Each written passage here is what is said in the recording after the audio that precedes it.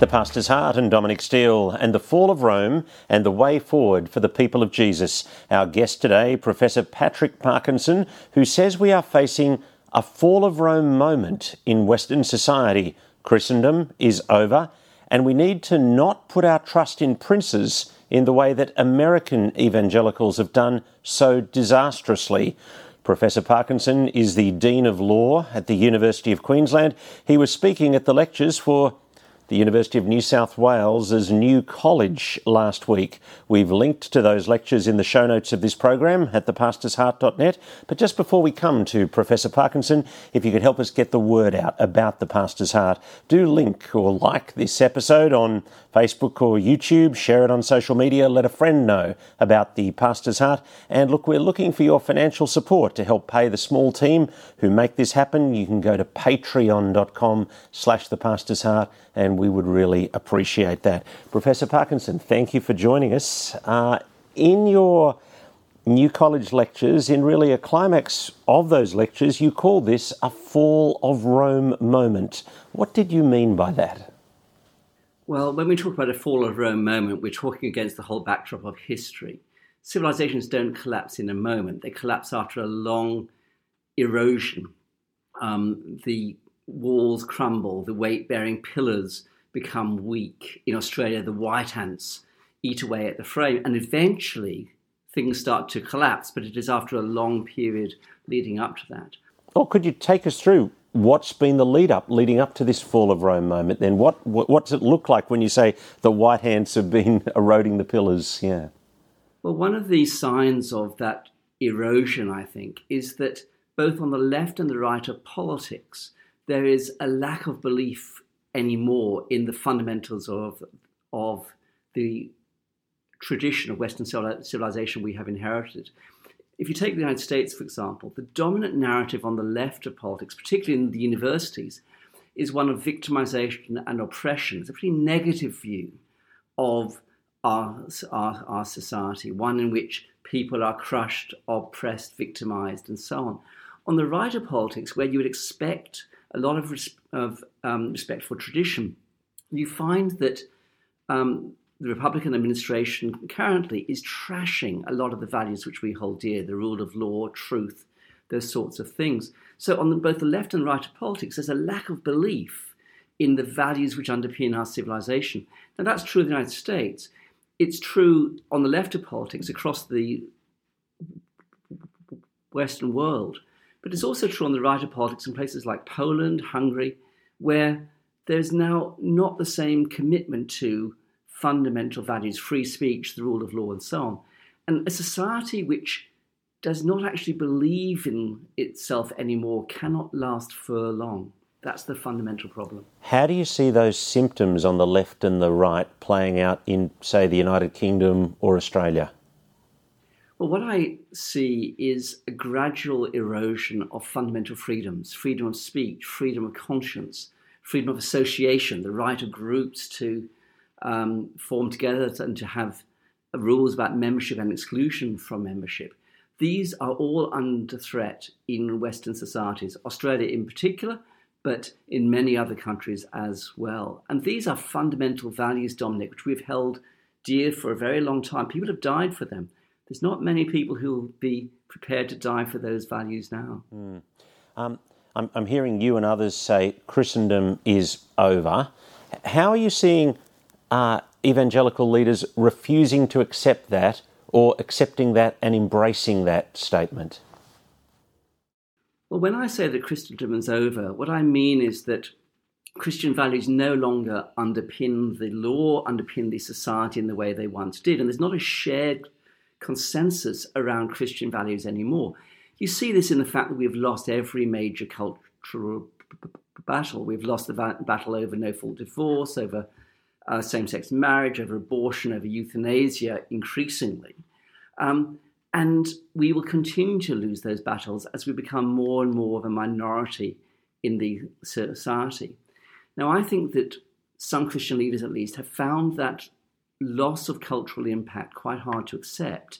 And you see this particularly in the States, where there's been this Faustian bargain with Donald Trump this concern for Supreme Court judges to be on side. And what's happening there, I think, is that evangelical leaders and some Catholic leaders are trusting in princes, presidents, judges, rather than trusting in the Lord our God. And that's a quote from Psalm 146.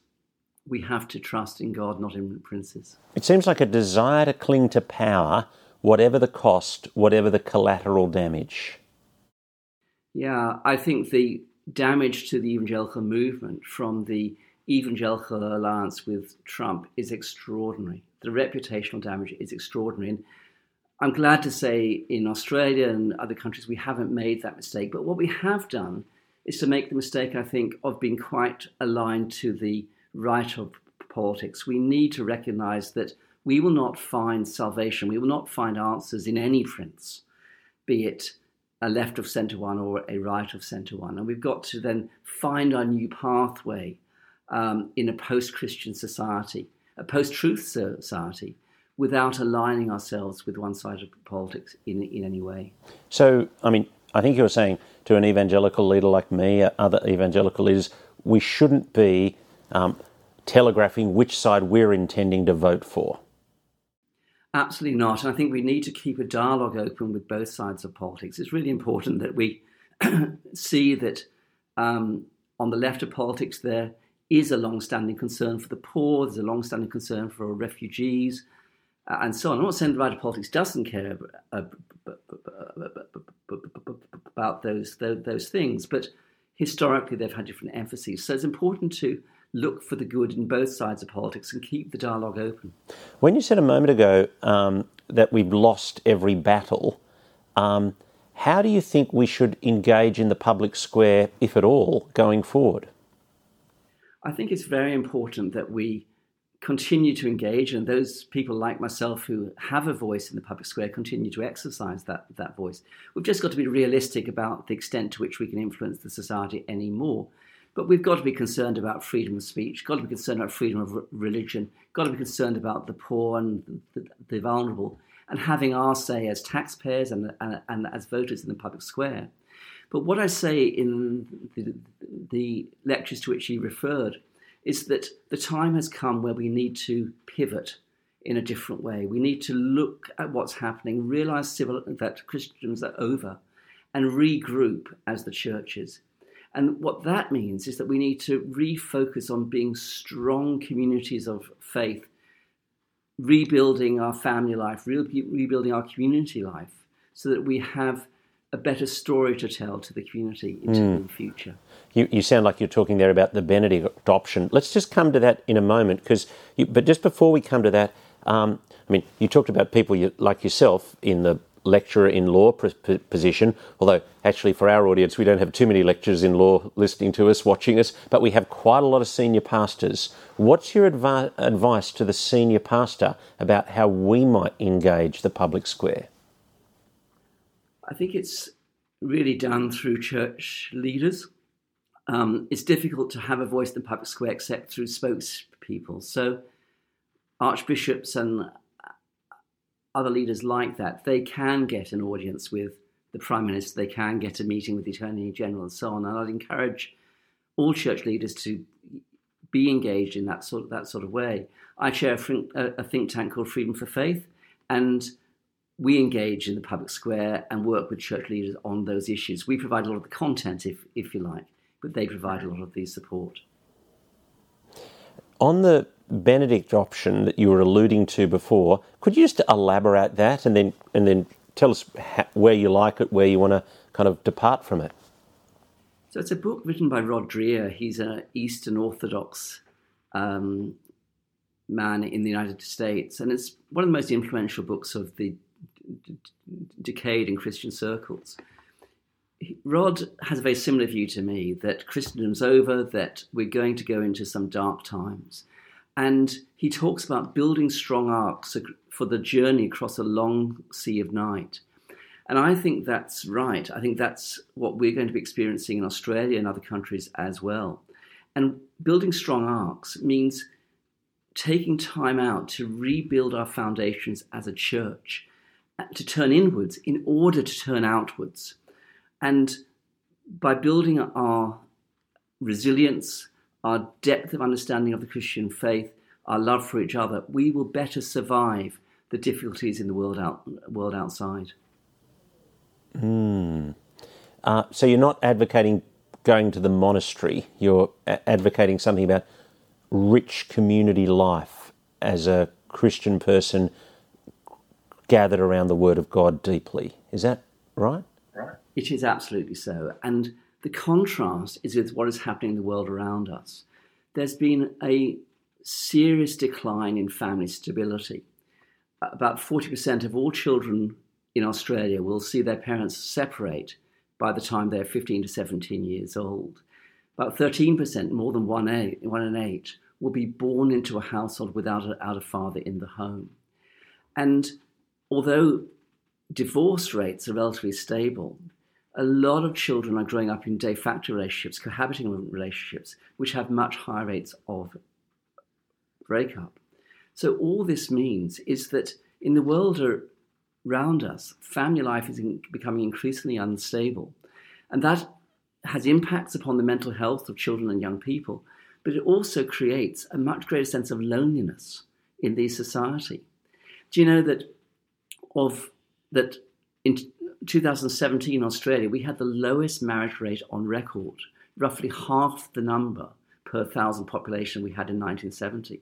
So a lot of people out there in the community are struggling in their family life, struggling with mental health, struggling with loneliness.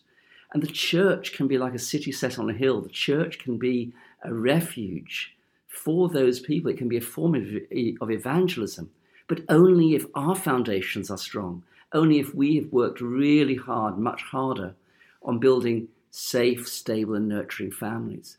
And from that strength, others can find help as well. Let's come back in a moment to the way forward and the issues of loneliness and how to address those. But just to wind back to the problem, as you talked about the decline in Western civilization, I'm taking it, that marriage statistic that you just gave about that shows something profoundly unstable and increasingly unstable about the society we're living in. Absolutely. Families are the foundation of a community and a society. And those walls are crumbling as a society. And so that has all sorts of impacts across the population. But one of them is mental health, and it's a very, very serious one. There is a significant increase in psychological distress and in all sorts of mental illnesses in Western societies. Now, I'm not saying for one moment that that's just to do with family breakdowns. There are lots of causes, including our internet age. But it's clearly one of the causes. And if you look at these statistics, you'll see that there are much greater mental health problems for children raised in step families, single-parent families, and so on, than if their parents are living together, still intact, by the time they reach the age of 18. I remember somebody saying to me once, the most loving thing I can do for my children is stay married to their mother. Yeah. That's absolutely right. And there's just not a belief in that in the wider community. So it's one of those things which has crumbled over time, our belief in marriage as the foundation of family life, our belief that that's important to stay together. So churches have real work to do to repair the foundations, as it were, to build strong communities. Let's move to this issue of noticing loneliness, noticing singleness, not necessarily linking those things, but let's come to this issue of noticing loneliness in the community and churches speaking into that space. How can we do that better? Well, let me explain a bit more about what the loneliness issue is. In Australia, about 30% of all young adults today will never marry. Statistically, that is so. Some of them will have de facto relationships, cohabiting relationships, but they will probably not last in most cases. They tend to be quite easily dissolved. A tiny number will have same-sex relationships. But a lot of people will just simply not find a life partner. Or if they do find somebody who they think will be a life partner, it doesn't work out. So we have people who are single by choice. We have people who are single because they haven't found a partner. And we have people who are single by shipwreck. That is, their marriages, their other relationships have broken down. And that has all sorts of impacts upon them. It has impacts on fertility. People don't have the number of children that they wanted or any children at all. And it impacts on their finances going into old age. So what we're building here is a huge problem in the society. What would Jesus have us do? I think he would have us build strong communities in which people can find nurture, can find support if they haven't found it in their private lives. To quote Psalm 68, verse 5 in the NIV, God sets the lonely in families. I think you were saying to me before that as Christians we've got a better story to commend to the world. What did you mean by that? I think that in the church we've, to some extent, lost belief in the Christian teaching on sex and marriage and family life. I suspect this is something that pastors are a bit loath to admit, but I wonder how many young people in our congregations really do believe that sex outside of marriage or sex before marriage is not a good thing. I think we do have a better story to tell on this. If you look at the research on it, and it's very interesting. I think you'll be able to show some graphs on this. Now, we've got people listening to us on the podcast, but also quite a lot of people watching us. And if you are listening to us right now, you should come across to our website at thepastorsheart.net, and we'll put up a graph on the screen here, and it's one on relating to sexual satisfaction. And maybe you could talk us through this graph comparing the non-Christian couple, the mixed Christian or the mixed faith marriage, and then where both partners are people of faith. Yeah, thank you. It's a study recently published of people in 11 countries, all of which had a Christian heritage. So probably when we talk about religious people in this study, we're talking predominantly about Christian people.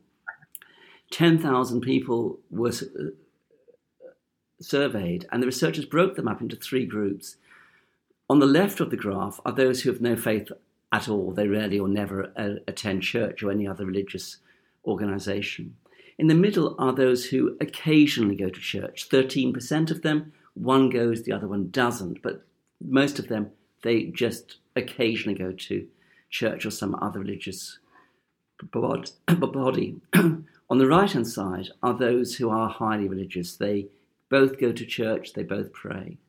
And what you see is that women's sexual satisfaction in that highly religious group is 50% higher than the other groups. And that's astonishing.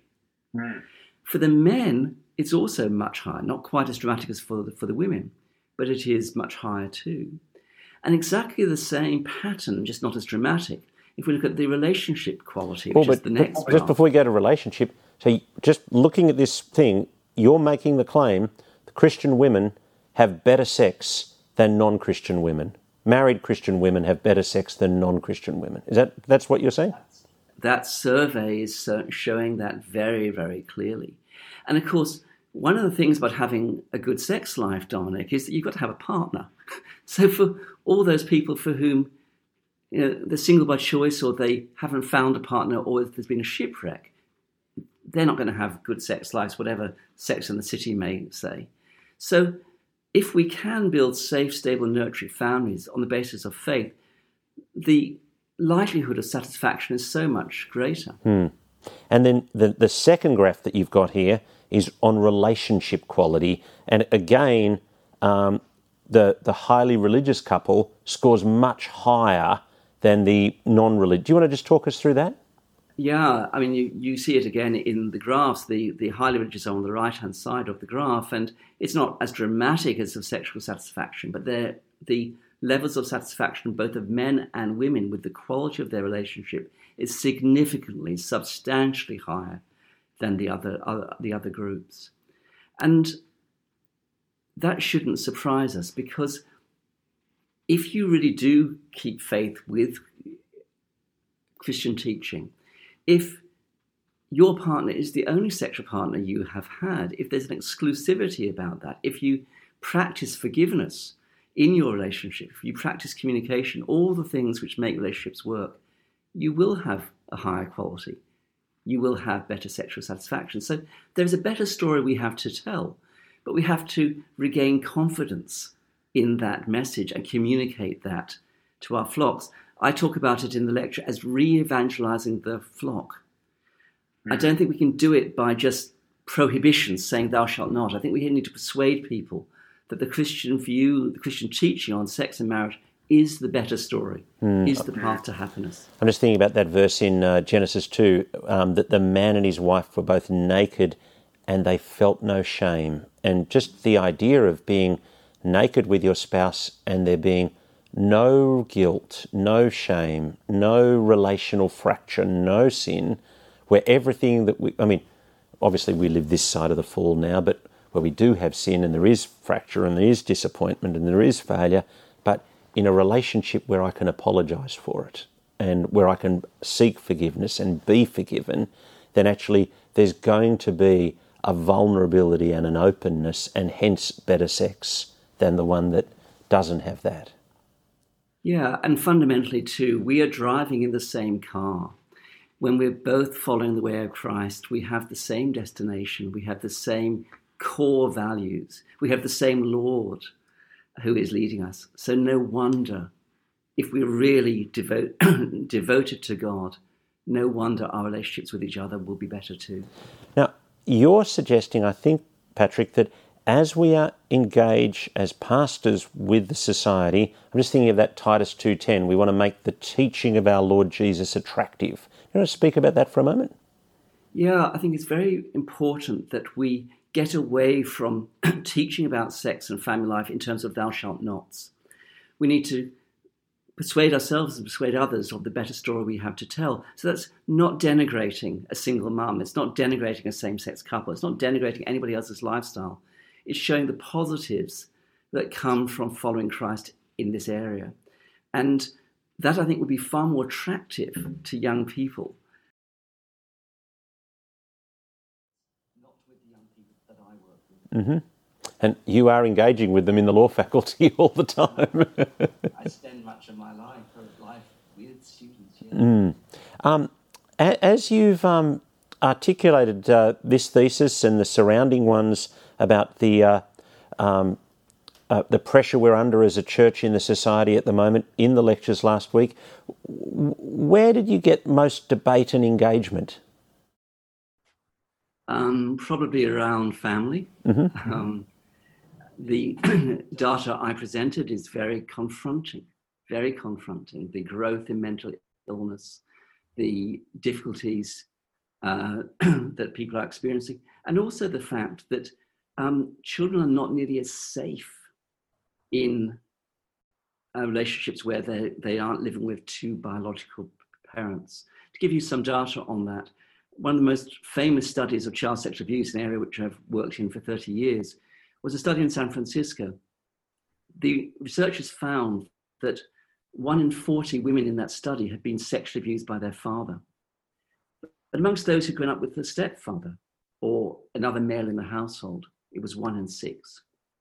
And that's been replicated in many other studies. Rates of child homicide very much higher where there are step families. So it's really important that we see protecting that marital relationship as being about the safety of children as well as everything else.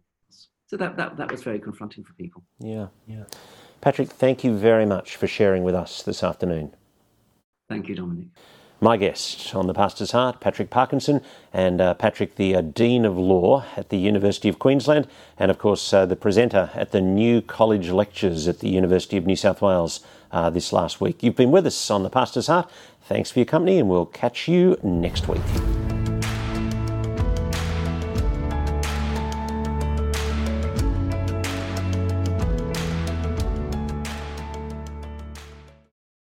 Hey, if you're listening on Apple Podcasts, we would love it if you could hop over to the Apple Podcasts app and give us a rating and review. That helps us in the rankings and lets other people discover The Pastor's Heart. And again, if you are able to help us out by being a financial partner, go to our Patreon link, patreon.com/thepastor's heart.